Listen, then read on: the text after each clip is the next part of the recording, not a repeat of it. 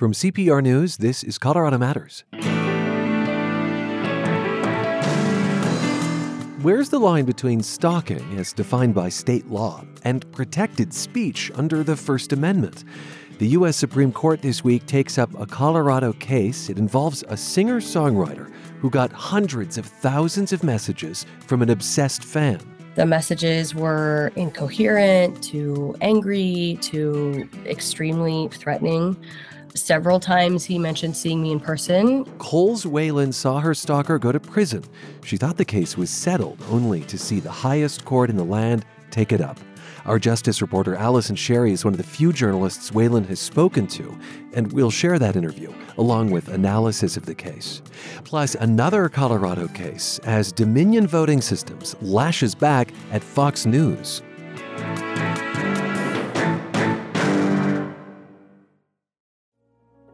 Hi, I'm Veronica Penny, CPR's data reporter. Life in Colorado is changing. People are living through more wildfires, smoke pollution, and drought, and less reliable winter snowpack. And the science behind our changing climate is evolving in real time. As a data journalist, my job is to explain that science to you, so you have the tools to make informed decisions in your daily life. Support in-depth solutions-based climate reporting today at cpr.org/climate. This is Colorado Matters from CPR News and KRCC. I'm Ryan Warner. The U.S. Supreme Court will hear testimony Wednesday in a Colorado free speech case. The court will decide whether certain kinds of stalking, like threats on social media, are protected under the First Amendment. A singer-songwriter who received hundreds of thousands of messages from the same individual is at the heart of this case. You will meet her today, thanks to CPR Justice reporter Allison Sherry, who joins us before heading to Washington for oral arguments. Hi, Allison. Hi, Rye. Give us a rundown of the case. So I'll start this story with Coles Whalen. I'm Coles Whalen. I'm a singer, songwriter, musician, toured the entire United States and the world playing music, and I've worked for over 10 years to build my music career. She opened for big acts like Joan Jett, Pat Benatar. She was playing as an early singer-songwriter does, any gig she could get, music festivals, sort of charity shows, anything. In about 2010, she began receiving messages from Billy Ray Counterman. She thought they were a little suspicious. They felt creepy. She never responded. She often blocked him, and then he'd create a new account and send her more. His messages made it clear that he believed that we were in a romantic relationship over all of those years. The messages were incoherent, to angry, to extremely threatening. Several times he mentioned seeing me in person, asking if I had had a nice time out with my mother or with my partner, telling me that I looked stunning that day. And I became very afraid that I was being followed. You mentioned that she had blocked him and he would find new ways to reach out. I gather then he was doing this electronically versus like leaving messages on her car? That's exactly right. He was sending them, I think, mostly through Facebook, maybe a couple of other social platforms, but I think mostly Facebook. But it's a very good distinction, and I'm glad you asked, because, you know, the internet makes it so easy to message people now. You don't have to drive to their house or know their landline to contact someone. He was, as she said in there, saying things like he'd seen her, though, right? He'd mentioned a car she had. He mentioned that she looked good the night before when she was performing. And so that does come up in the debate on this, that what is saying something versus doing something, and is it electronic is the same as knowing that he was in front of her house, leaving her a message on her door. After years of these messages, sometimes escalating, Coles decided to call the police. I learned that this man had been arrested twice previously for threatening and harassing other women. The detective on the case was extremely worried about my safety. He advised me to vary my routes around town and suggested that I get a weapon to carry with me for personal protection, which I did. After never having owned a gun before, I took a concealed carry permit and I carried a gun. And I had to emotionally prepare myself to use this gun on a man that I thought might approach me at any minute. So police eventually arrest him, and he lived in Denver at the time. Counterman's now 61 years old. He was convicted in 2016 in Arapahoe County Court and served 2 years in prison and another year on parole for stalking Coles Whalen. Well, that feels a little bit like the end of the story. I mean, how does a 7-year-old stalking case then go to the U.S. Supreme Court, Allison? So he goes to prison. His public defenders appeal this decision to the state's Court of Appeals. The public defenders end up arguing that this is a free speech issue, a First Amendment case. Notable because Colorado has been something of a reservoir for free speech cases that make it to the high court. Yes, it's actually pretty remarkable. This is the second First Amendment free speech case from Colorado to be heard in front of this Supreme Court this term. Back to the Counterman Coles case, the public defenders say that his messages weren't welcome. They acknowledge that. They don't say that it was valuable speech or anything, but that Billy Ray Counterman was never going to hurt Coles Whalen, that he never made any explicit threats against her, even though some of the messages were bad, including that she should die. They also say he had a mental illness and that even though she was perceiving danger, he did not understand or intend for any of those messages to be a threat. A fascinating conversation then to be had about intention versus how something might be received. So what did the state appeals court say? Well, they'd agreed with the state's decision to convict him, and so they technically sided with Colorado's state law. The public defenders then appealed to the state Supreme Court. They didn't take it up. They leave it to the Court of Appeals decision. It kind of feels like at that point it's done. Then the public defenders appeal the case directly to the U.S. Supreme Court, and the U.S. Supreme Court grants cert earlier this year. And it was, to say the least, a very big surprise to all the parties involved. Yeah, why is that? Explain that. Well, it's so very rare for the U.S. Supreme Court to take a case from a lower state Supreme Court, and it's even more rare to take a case from a lower court than that, which is the State Court of Appeals. But I think the thinking is, I'm not a constitutional scholar, but I think the thinking is they've never really settled on this issue, on what is threatening speech, what is the line on the First Amendment, because we know that not all speech is free. You can't go into a crowded movie theater and yell fire. So what is the line on threatening speech and fighting words? And I think they probably thought this was a very good case to take up on trying to settle that issue. Which meant, in a way, the justices were shopping? Yeah, I don't know. I mean, this is a live dispute. This was something that happened, and maybe it just fit the perfect parameters of the story. I mean, in a way, it was handed to them, as you said. Right. It was appealed. Okay, what has happened to Coles Whalen? Talk about her life. It's been a journey for her. She described the time between when he was arrested for stalking her and then convicted as some of the scariest, most harrowing months of her life. He was out on bond, and so he knew that she had called the police on him. She began not being able to perform unless she could see everyone's face in the crowd. It's tough for a rock performer. Most of the venues are dark. She's one really rough story when she was performing in Dallas during this time. It was about 300 people in the crowd. They were surrounding the stage. They were in front of the stage and on the sides. And 3 or 4 songs in, I started to see spots. I got lightheaded. My palms got clammy. I couldn't breathe. I did not have any idea what was happening. I thought I might be having a heart attack. And my bandmate came over and she said, "Are you okay?" And I didn't know what to tell her. I played one more song sitting down, and then I just had to leave the stage. So Billy Ray Counterman goes to prison, and she thinks, that's it. She can get all this back. And she discovers that she's been through this trauma, and it's going to take some really hard work for her to heal in this space. Is she performing again? She is, in very small doses and in front of crowds she mostly knows. She ended up leaving Colorado while he was in prison and leaving the full-time music business for a marketing job on the East Coast. She now has 2 young children, still lives out there. And through the work of therapy and some medication and just what she calls stubbornness, she's clawing to get her music career back. I just, out of pure will, refused to give it up. I said, this is my dream. I don't care how hard it is, how many panic attacks I have to fight through, how nervous I get. I'm going to keep doing it. And I did. And I had a lot of support in that. I had people who would come to shows for only 2 people. I had a band that would play with nobody there. And I got back there. That is singer-songwriter Coles Whalen, whose case will go before the U.S. Supreme Court this week, testing whether being stalked might actually be protected speech in some regards. How does she feel about her case becoming so high profile? She does not feel good. She actually feels a little re-traumatized. She doesn't like being the poster child for whether her case is a First Amendment case, after going through everything that she has gone through.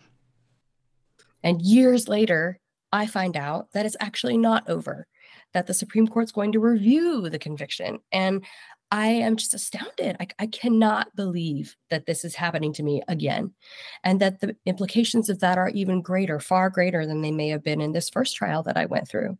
And after what I went through, and after what my families had to go through, and considering the clear, long-lasting harm that this has had on me, I just can't believe that anybody would question whether or not this is a true threat.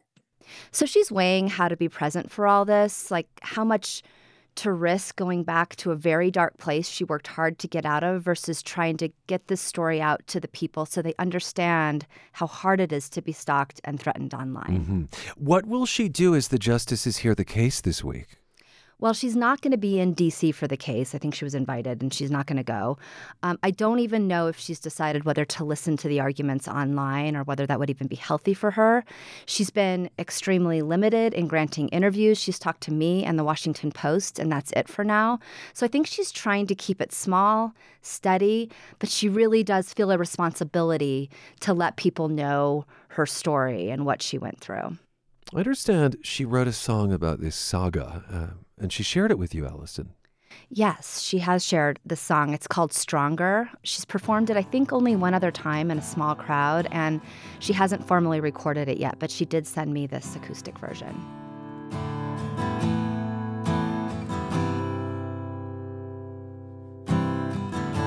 Years go by in fear and joy gets small. I'm too tired to sing, play it all. With hands that cannot open on a key, and a voice too tight to get out a melody. But I scrape and I claw till it makes sense to stand in the face of violence, 'cause it would have been easy to fade away. I've decided I got more to say, 'cause I'm not done, no, I'm not through. I came back in spite of you, and I'm not hiding anymore. I'm singing out loud, a little stronger than I did before. Stronger by singer-songwriter Coles Whalen, who's at the heart of a Colorado free speech case that goes before the U.S. Supreme Court Wednesday. Justices will decide whether certain kinds of stalking are protected. Our justice reporter Allison Sherry will be in D.C. for oral arguments in Counterman versus the state of Colorado. Attorney General Phil Weiser will argue that the convicted stalker, Billy Ray Counterman, deserved prison time for his threatening speech against Whalen. A lawyer who represents Counterman himself will argue the other side of the case. This is Colorado Matters from CPR News.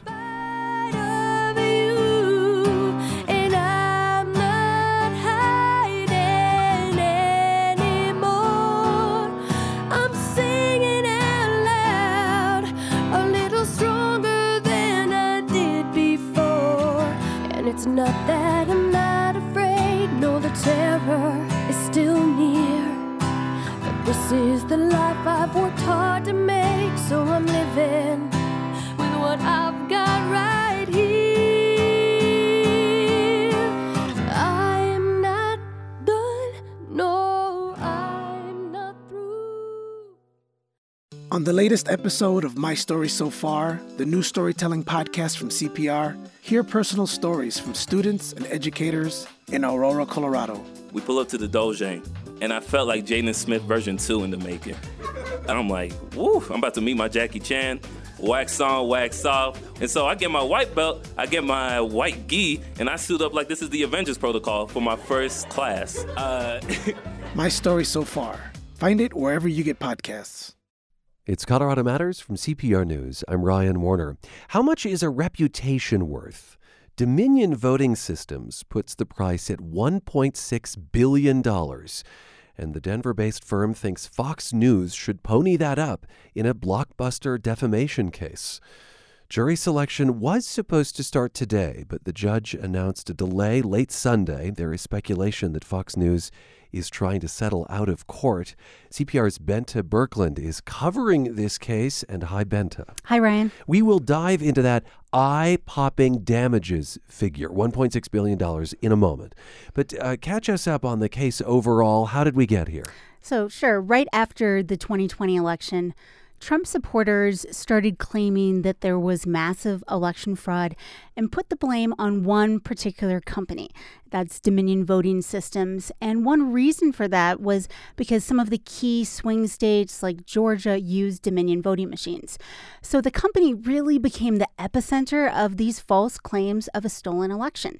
Dominion says conservative networks like Fox News amplified and spread lies about the company. Sydney, we talked about the Dominion software. I know that there were voting irregularities. Tell me about that. That's to put it mildly. The computer glitches could not and should not have happened. Dominion then sued Fox News for defamation, seeking this $1.6 billion. And I think for a lot of us, that figure jumped out because we're talking $1.6 billion. And even though this case hasn't gone to trial yet, a federal judge has already ruled that statements made about Dominion on some Fox News shows were false. If the jury finds Fox liable for those lies, it would then decide how much it should have to pay. Well, gosh, that seems like a major point, Benta, that a judge agreed that Fox News aired false claims about Dominion. So what else does Dominion have to prove here? Well, first, it's not just about Fox airing something false. Dominion's attorneys will have to convince a jury that Fox knowingly was broadcasting false information that damaged the firm's reputation. And also, Dominion has to show that Fox News ignored facts that could have disproved those false claims. Dominion argues that Fox News was scared. It was losing the pro-Trump supporters to other more conservative outlets, and says Fox knowingly gave a platform to lies in order to boost viewership. Dominion's CEO, John Poulos, talked to CBS's 60 Minutes last year about some of this fallout and the threats he and his employees have faced. People have been put into danger. Their families have been put into danger. Their lives have been upended, and all because of lies. It was a very clear calculation that they knew there were lies, and they were repeating them and endorsing them. Okay, so this case isn't just financial, right? How do those threats factor into this? Well, what's interesting is that to succeed in court, Dominion needs to show that these hits to its reputation weren't just hard on employees, but actually resulted in large financial losses. Okay. And I talked to law professor Len Niehoff about this. He teaches at the University of Michigan. You're talking about economic damages and economic disturbance. And so emotional feelings, hurt feelings, emotional damages, those kind of things typically are not going to enter into the calculation. So he says making this case for monetary damages can be challenging in any business defamation case because of the complexity here. So you're trying to connect the dots between a business loss and then why that loss happened. These are things that very often can't be proven with mathematical precision. It can be very hard to show that people who didn't do business with you didn't do it for this reason as opposed to for some other reason. And then if the court sides with Dominion on this, the question is then how much money is Dominion owed? And is $1.6 billion a remotely realistic amount to ask for? I know Fox News has pushed back mightily against these allegations, Benta. Yes, absolutely. Fox News calls Dominion's claims nothing more than a money grab by its private equity owners. And the big point Fox News makes is that it contends it was reporting on news of the day that's protected by the First Amendment. So these are newsworthy comments by the President of the United States and Trump's allies and supporters. And Fox has also said in recent court filings that Dominion could not possibly suffer the damage amount it's requesting. Fox News says $1.6 billion is, quote, not connected at all to, I'll rephrase this quote, is, quote, has no connection to Dominion's financial value as a company. And that brings us back to the number we've been returning to, $1.6 billion. How did Dominion get to that figure? Dominion commissioned a report and in court filings laid out about $1 billion worth of damages. So $16 million in profits, more than $70 million in potential business, and more than $900 million in value. Is there evidence that it's losing business?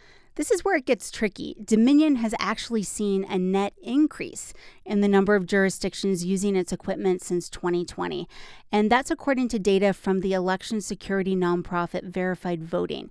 And this nonprofit tracks voting equipment contracts across the country. CEO Pamela Smith says she's not surprised that jurisdictions have stuck with Dominion. Most jurisdictions don't change their voting systems like every couple of years, right? They change them 10 years, 15 years. If they can hold on for a really long time, they will, but it's also hard to predict what happens down the road. And Fox News says Dominion had better than expected revenue last year and is actually flourishing. But in court filings, Dominion lays out multiple instances in which it says contracts across the country were canceled or not renewed that it blames on the lies that circulated after the 2020 election. Right. And you said they were asking for more than $70 million in potential business that they might have lost. So where might that be happening? Well, Shasta County is one of the places we can look to. This is a county in Northern California that recently canceled its contract with Dominion over concerns of voter fraud and cited conspiracy theories. Now, this was done over the objections of the local officials who run elections there. And Joanna Franciscat, she's the assistant county clerk. And she says Shasta is a very conservative pro-Trump county. Okay. She says after the election, people were angry and easily believed lies about Dominion. But when there's this distrust that's just tearing us apart, and it's believable. I mean, if you watch some of those videos that people have shared and how it's framed, it's very believable. And she says getting rid of Dominion is a logistical nightmare, a huge cost to the county. The county still needs some machines to allow those with disabilities to vote independently. And she said falsehoods about Dominion have actually put the county at risk of not being able to conduct an election. Gosh, in which the behavior actually might be the thing undermining the election. Okay, is there any sense yet that other counties will follow suit? I mean, I have to think there are probably a lot of deep red places out there that share the distrust. I think it's very hard to know whether places like Shasta are outliers or the tip of the iceberg. In Colorado, almost every county uses Dominion equipment. Okay. And I asked Clerk Justin Grantham what he thought about all this. He heads the Colorado County Clerks Association. He's a Republican clerk and lives in Fremont County, which is a very red part of the state. And he recently renewed the county's contract with Dominion. And he says, look, audits show that these machines are accurate and switching companies isn't feasible. Now you're talking about learning how to use the system, learning how to program the ballots in the election, learning how to just figure out the tabulation and the software and the hardware that would come or doesn't come with it. It's a good reminder that Colorado does these audits after elections and that Dominion equipment, which is in so many different counties, is checked out.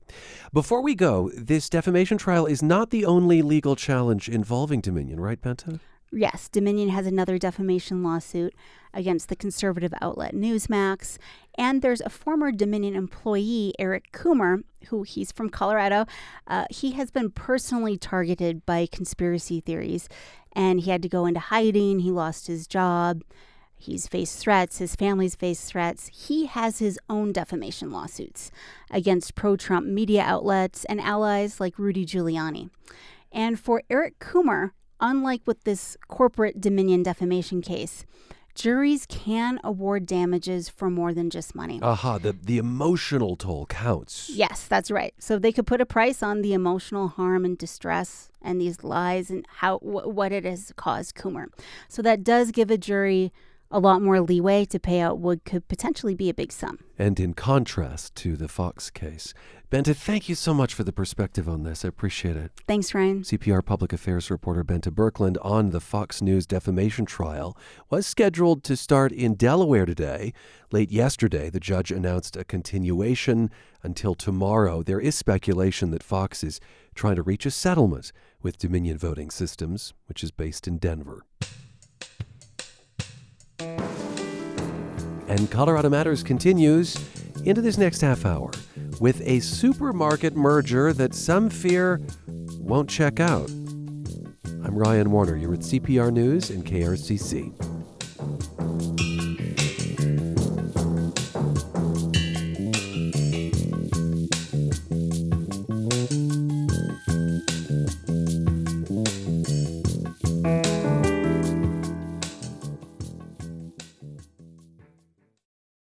The Southwest United States has been in a drought for more than 20 years, a big problem for the Colorado River and the people who use it.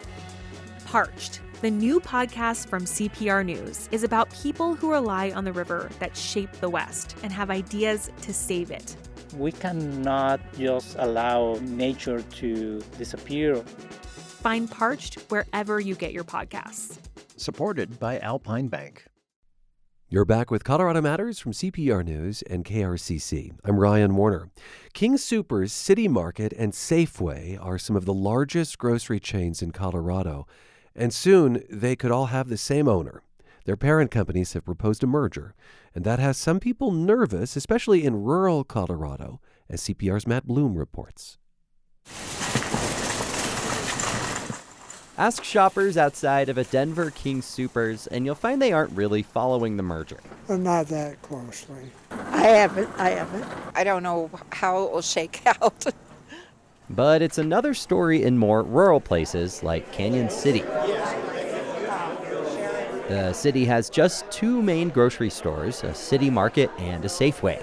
Many residents only shop at one store or the other.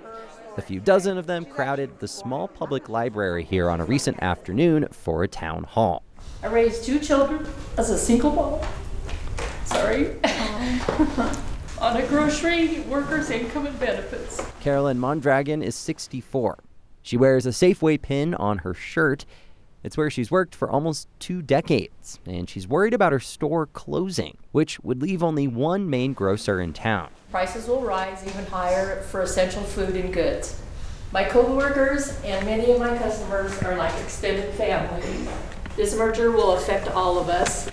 The person leading this town hall is one of the top officials in Colorado, Attorney General Phil Weiser. He says the idea of a grocery merger adds another layer of anxiety for residents already dealing with inflation and a shaky economy. This merger raises a lot of questions and a lot of concerns for a lot of people. Weiser has held several town halls like this around the state as part of his investigation into the merger. He's expected to announce later this year whether or not he'll lead a multi-state antitrust lawsuit against the two companies involved. That's Kroger, which owns King Soopers and City Market, and Albertsons, which owns Safeway. As Attorney General, I'm committed to hearing from people, to analyze those issues, and making sure that we don't allow a merger to go through if it's going to harm competition. Kroger says it won't close any Colorado stores as a part of the deal. It also says a merger will streamline supply chains and help lower prices to compete against other grocery companies like Walmart. But consumers are already paying higher prices for milk, eggs, meat, and other staples due to ongoing inflation. Costs for groceries are up around 9% compared to this time last year. Sanjay Bhagat, a finance professor at CU Boulder, says a merger likely won't undo any of that. The bar is pretty high to show whether or not mergers actually are beneficial to consumers. He says the amount of price difference you see specifically from a merger will likely depend on how many other grocery stores are in your neighborhood. In the geographical location that you were used to having two stores and competing, now there is no competition. There, I would suspect prices will go up. He also notes that past grocery mergers have led to store closures. After Albertsons purchased Safeway in 2015, at least 9 stores in Colorado shut down. Canyon City Mayor Ashley Smith says that kind of business decision can have a big impact on smaller towns. We're also worried about jobs, empty buildings if there's store closures, and also choice and variety of products to choose from. Canyon City resident Sharon Ketchum lost her job at a Safeway closure in Craig during the 2015 merger. Afterwards, she moved back to her hometown to work at her childhood grocery store. She worries now history will repeat itself. I've been shopping at this Safeway since I was 8 years old with my mom, and there's so many people that are just used to a certain store and their prices and their sales. And if one closes, what do you have? The Kroger-Albertsons merger still has a long way to go before it receives full approval. Federal regulators likely won't make a decision until the beginning of 2024. In the meantime, Colorado's Attorney General plans to hold more town halls and conduct a survey online to see if pushing back is the right move. I'm Matt Bloom, CPR News. And the next town hall about the merger will take place in Golden a week from today. We'll be right back with the story of a special place in southeastern Colorado known as the Dry. This is Colorado Matters from CPR News. One of Colorado's crown jewels might not exist, but for a chance meeting on a beach in California. Enos Mills was only 15 when he homesteaded near Estes Park. But while walking on the Pacific coast, he met a kindred spirit, John Muir, a strong advocate for America's wilderness areas, who became a mentor to Mills. After he returned to Colorado, Enos Mills worked passionately to preserve the wilderness around Estes Park. Efforts paid off with the creation of Rocky Mountain National Park in 1915, just a month after John Muir's death. At the park's dedication, Enos Mills said, "In years to come, when I am asleep forever beneath the pines, thousands of families will find rest and hope in this park." In fact, millions visit every year. A Colorado postcard from CPR, with the support of National Jewish Health. You're with Colorado Matters from CPR News. I'm Ryan Warner.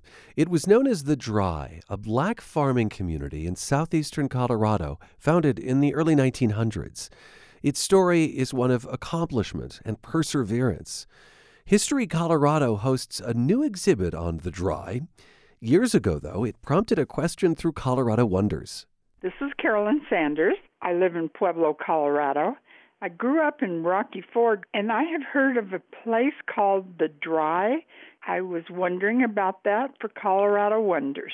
We found two people who can tell us a lot about this. Retired school teacher Alice McDonald of Manzanola, Colorado, grew up on a family homestead in the area known as the Dry. It's nice to meet you. Thank you. We also have historical archaeologist Michelle Slaughter with us, who has done field work in this area. Thanks for being with us, Michelle. Thanks for having me. Alice, your grandmother's family came to the area. This is about an hour east of Pueblo near Manzanola.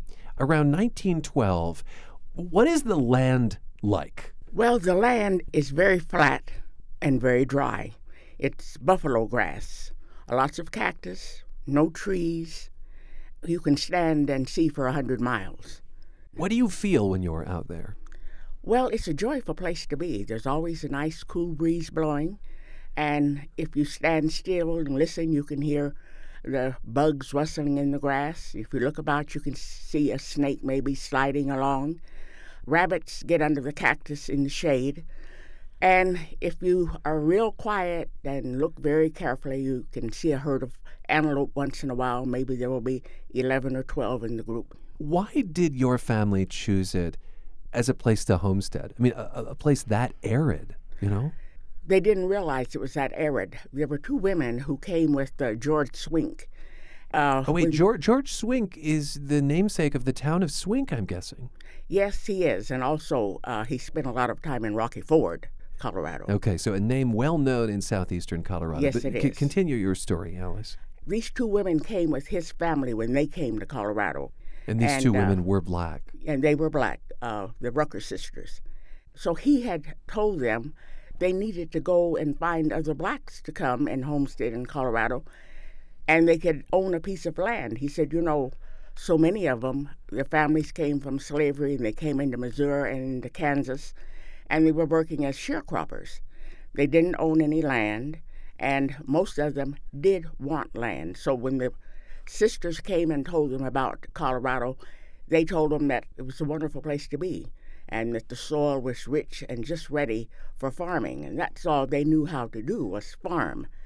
So was that a lie? Was that misleading them to lure them west? No. George was a visionary, and he had an irrigation system. So when he told them to go and bring the homesteaders in, he had this in mind. However, when the homesteaders arrived, they did not have the irrigation system, and all that they could see was this flat, dry land. And of course, they were used to trees and plains and streams, and they were quite disheartened. Now, George Swink himself was not African American. No, he wasn't. Just to be clear, your family coming west, were they freed slaves? Yes, my grandmother's mother and father were freed slaves.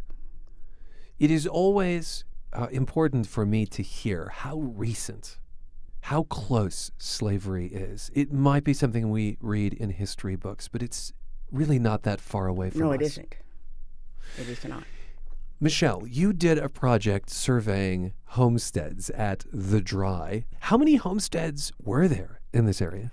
We think that there were roughly 50 families out there, and with the Enlarged Homesteading Act, which was for land exactly like The Dry, land that wasn't easily irrigated, it gave them the option to have quite a lot of land out there. Did it feel like a close-knit community, Alice? It was a close-knit community because they chose for it to be. Now, as far as the homes were, they were some distance apart, but once the people arrived, they needed to help one another, and they needed to relate to one another, so that brought the closeness. Was there such a thing as town in The Dry? No, there was not. The intention was to have a town site, and they did have a one-room school. So, is there a remnant of the old schoolhouse? What could I see if I were there today? Not a lot. The school has been reduced to a pile of lumber, but a lot of the homesteads have foundations left, stock tanks and places where you might have had a chicken coop or where you would have had horses and cattle. And the cisterns. The cisterns where the rattlesnakes like to live. Okay. We learned to kind of give the cisterns wide berth while we were out there. To someone who's not an archaeologist, it doesn't look like a lot. But if you go out there, especially with someone like Alice, who knew what it looked like when all the buildings were standing, it just comes alive and it all makes sense. You've been out there together? Oh, yes. Yeah. They were looking for pieces of glass and items that normal people would just walk over, but they were picking them up, and they were looking at the lay of the land, and they were able to determine where the outhouse had been or where the coal bin had been. Do I have it right that you unearthed toys? Yes, we did, and that is one of my favorite things to find. My favorite was a Roy Rogers sheriff's badge that we found on Alice's parents' homestead. Finding something like that really gives you this very tangible connection to that child who was out there. Was that your sheriff's badge? No, okay. It could have been my brother's badge, or it could have been my son's badge. Our children would come back and visit with Mom and Dad. So your family stayed in The Dry for how long? My grandmother and two of my aunts were on The Dry until probably 83 or 84. Okay, so Yes. quite recently. That was our immediate family, and they were the only ones who did stay that long. I know they built a dam. They built that dam, and it was ready for watering in 1921. And there was a gentleman next to my grandmother who planted a field of wheat. And so they decided, well, they had the dam full, they opened the head gates and let the water come down through the canal and irrigated this wheat field. And it was quite a thing. Everybody came.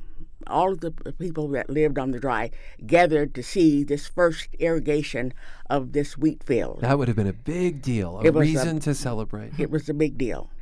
However, in 1923, they had the huge flood, and it rained and rained for days and days, and they had filled the dam up to the top. So, of course, with all of the rainwater, it washed it out, and that was the end of the irrigation system. It was very disheartening for everyone, and they never rebuilt it. And from that point on, the people began to drift away because they realized that they were not going to be able to farm. I think that I'm probably the last original drylander living. Okay, the dry. I mean, my guess would be it's called that because it was so naturally dry. Yes. Is that why we call it the dry? Yes, that's Absolutely. why we call it the dry. And people would ask the homesteaders, where do you live? And they would say, south of Manzanola, out on the dry land. And eventually they would say, where do you live? South of Manzanola, on the dry. Then eventually, where do you live? Out on the dry. Huh. So it became the dry. You're listening to Colorado Matters from CPR News. I'm Ryan Warner. And thanks to a question we got through Colorado Wonders, we're talking about the dry. This was a community of African American homesteaders in the early 1900s in southeastern Colorado, not far from the town of Manzanola. And joining us is someone who grew up on the dry. That's Alice McDonald. Also, archaeologist Michelle Slaughter, who is unlocking some of the secrets. To what extent was this also an escape from racism and the dangers that black folks faced in an America that was still quite hostile to them? I think this is very interesting. I'm going to let Alice speak to this, but my expectations going out there were sort of unfounded. I anticipated that there might have been quite a bit of strife between the white ranchers, people in Manzanola, and then the folks at the dry, but it seems like that really wasn't an issue, even though Manzanola had a KKK chapter, and Alice can speak to that. But that was a surprise then for you, Michelle. It was a big surprise. So, Alice, speak to those relations, would you? No, there was no strife. There was no racism. The people that came to the dry depended on the white farmers, and they were glad that they had come because they knew how to farm, and they knew they were willing to work. Oh. And so it was a mutual society, if you may. Kind of a symbiosis. Yeah. Yes. And they worked for the farmers. The farmers helped them out. And racism simply was not a problem. It was not a problem the entire time that I lived there and went to school. It is not now. They did have a clan. And it was very interesting. My father had gone to town and had stayed into the evening. And on his way home, his car broke down. And so he couldn't get it started. He said, well, I'll just get out and walk home. But as he walked along, he had stopped at a couple of the farmers' houses where he had worked, and he knew them, to ask them to help him. There was no one at home, so he walked on. And as he walked further out onto the dry, he could see a glow. And he thought, well, what is that? Oh. He came over the hill, and there were a large group of men on horseback with their robes and their hoods and their flares, and that was the glow of the light that he could see. And so Dad kept on walking, and one of the fellows on horseback rode up to him, and he said, Harv, what's the matter? Can I help you? And Dad said, oh, my car broke down, and he said I couldn't get it started, and I stopped at a couple of houses. Nobody was at home, so he said I decided I would walk home. And he said, well, I'm out here for this little meeting. He said, go ahead home, but he said, don't walk back. I'll come and pick you up in the morning and take you to your car and get it started. And Dad said, okay. Well, he recognized the man's voice. And another one rode up and said, who is that? And he said, oh, it's Harv. And he said, does he need help? And he said, I told him I would help him tomorrow, not to worry. Your dad was having a conversation with a hooded member of the Klan. Yes, and knew who it was, but he never said the man's name. They did not bother the homesteaders, and they just existed as far as we were concerned. I'm very grateful that your father didn't face danger that night. I'm also mystified as to why the Klan would have allowed that to happen. Because they were not there because the blacks had moved in the community. That wasn't They obviously had been there. They had existed before the group came out on the dry. Well, they certainly did. You know, there was a large group of Klansmen in Colorado. Yeah. Huh. Okay. Well, that just underscores your surprise, too, then, Michelle, I guess. Exactly. Historically, that's not what you would expect. It's as if history is complicated, folks. It's so complicated. So did you farm as a kid? Do you remember having chores, Alice? We didn't farm. The only thing that you could raise on dry land was Indian corn, maybe, if you had good snow and it rained in the spring. I remember they had a field of pinto beans because everybody went out and picked beans, and we had a nice herd of dairy cattle, and we milked them and we sold the cream at the creamery. So, of course, we had chores. We had to milk the cows. We had to herd them out to the grass. We had to ride out in the evening when we came from school and herd them in so we could milk them again. We had pigs. We had chickens. One year my mother raised turkeys, so we helped her raise her turkeys. And every single solitary day we hauled water. We hauled water in the morning and put it into the stock tank. We hauled water in the evening and put it into the stock tank because the cattle had to drink. Mm-hmm. If I put you in front of a cow today, could you milk it? Oh, certainly. Is that like riding a bike? You just don't forget how to do it? No, you don't. Here's something I don't quite understand. You're building all of these farmhouses, presumably. I know that initially when people moved into areas on the plains to homestead, it wasn't even homes. It was like dugouts. But where would wood have come from for homes? What would you have built with? Well, when they originally came, there was no wood. And that was one of the things that disturbed them, because when they arrived on the dry, all they saw was cactus. But those who came in the fall knew that they had to have some place to stay. The people who came from Nicodemus, Kansas, to homestead in Colorado. That was another African-American community. Yes, it was. They had lived in dugouts, so they knew that was what they were going to have to do to survive in Colorado. Yeah, so Michelle, just describe a dugout. It's literally what it sounds like, digging into the earth and making yourself a dwelling. Yeah, it's like a hole in the ground, almost literally. Exactly. Yeah. It is. My mother's father, when they came, they stopped at the Rucker sisters, and they had a dugout. And so they told him, well, there's no wood to build a house right now, so you'll have to make a dugout. And he said, I am not making a dugout. I'm not a rabbit, and I'm not living in a hole. So they never had a dugout. He went into town and found some wood and built 2 little rooms for his family because he just was not going to live in a dugout. But in other words, any wood had to be brought in. Any wood had to be brought in, yes. I'm just trying to picture what life would have been like in a dugout. It wasn't bad, they tell me. I've never lived in one, but... I mean, I guess it would have been cooler, right? Because it was cool subterranean. In the summer, and it was very warm in the winter. Growing up as a child, there was an older woman who lived, 2 or 3 miles from us. And she did not have transportation, and my mother would take her to town when we would go to do her shopping, grocery shopping. And she still lived in her dugout and was there when she died. She had built 3 rooms above ground, but she had her dugout was still there. We loved going there as children, but she swept the ground until it was hard like concrete. So the floor was nice. It was almost like she had polished it. Yes, polished it was polished. It was lovely. Alice, do you miss it? I'm still near enough now where I live. I live in Manzanola, so if I want to go out, I go out. I just go. And she still owns the land. We still own the land. You drive out there sometimes and just sit, or what? Just drive out and walk around. My son loves going, and he likes to do running. And he'll call and say, well, I've been out to the dry. And sometimes we'll just drive out, and if we've had a good rain or if we've had a big snow, we'll go out. And it's a wonderful place to go when it snowed. You can why is that? Because it's just a mass of white, just as far as you can see. It's white. And then, of course, you see the Twin Peaks and the San Gris back. It's beautiful. In the distance. Yeah. Yes. Do you feel the presence of your family there still? Well, their presence has to be there. They spend a lot of their time there, a lot of energy there, a lot of life was spent there. And yes.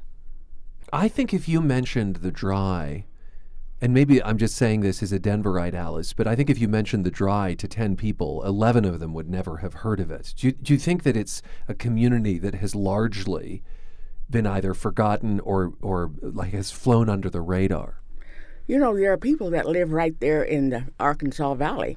When Michelle and her group came and they did the study, there were people who came from Rocky Ford and from Lahana and from the Crowley County corridor, and they said, you know, I've never been out here. I didn't know that. I didn't know this was out here. And they're right there. I don't have to come to Denver to find people who don't know. And that was one of the motivators for me with this project is it is just not in the historic record for Colorado. You know, folks just don't know. And so my passion is to help people know.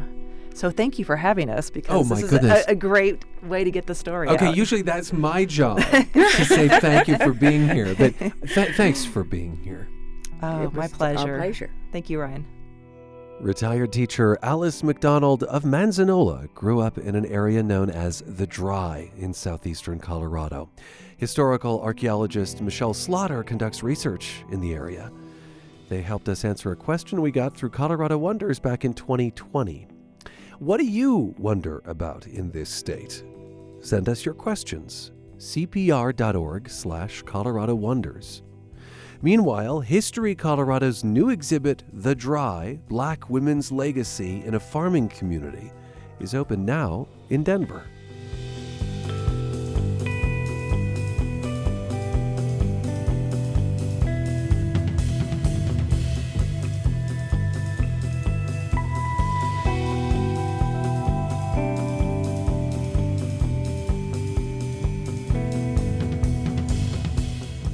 And that is Colorado Matters for today, with thanks to my colleagues. Tyler Bender, Carl Bielik, Anthony Cotton, Pete Kramer, Andrea Dukakis, Rachel Estabrook, Michelle Fulcher, Matt Hers, Tom Hess, Michael Hughes, Chris Ketchum, Pedro Lumbraño, Shane Rumsey, Chandra Thomas Woodfield. And I'm Ryan Warner, with special thanks to Shauna Lewis. You're with CPR News and KRCC.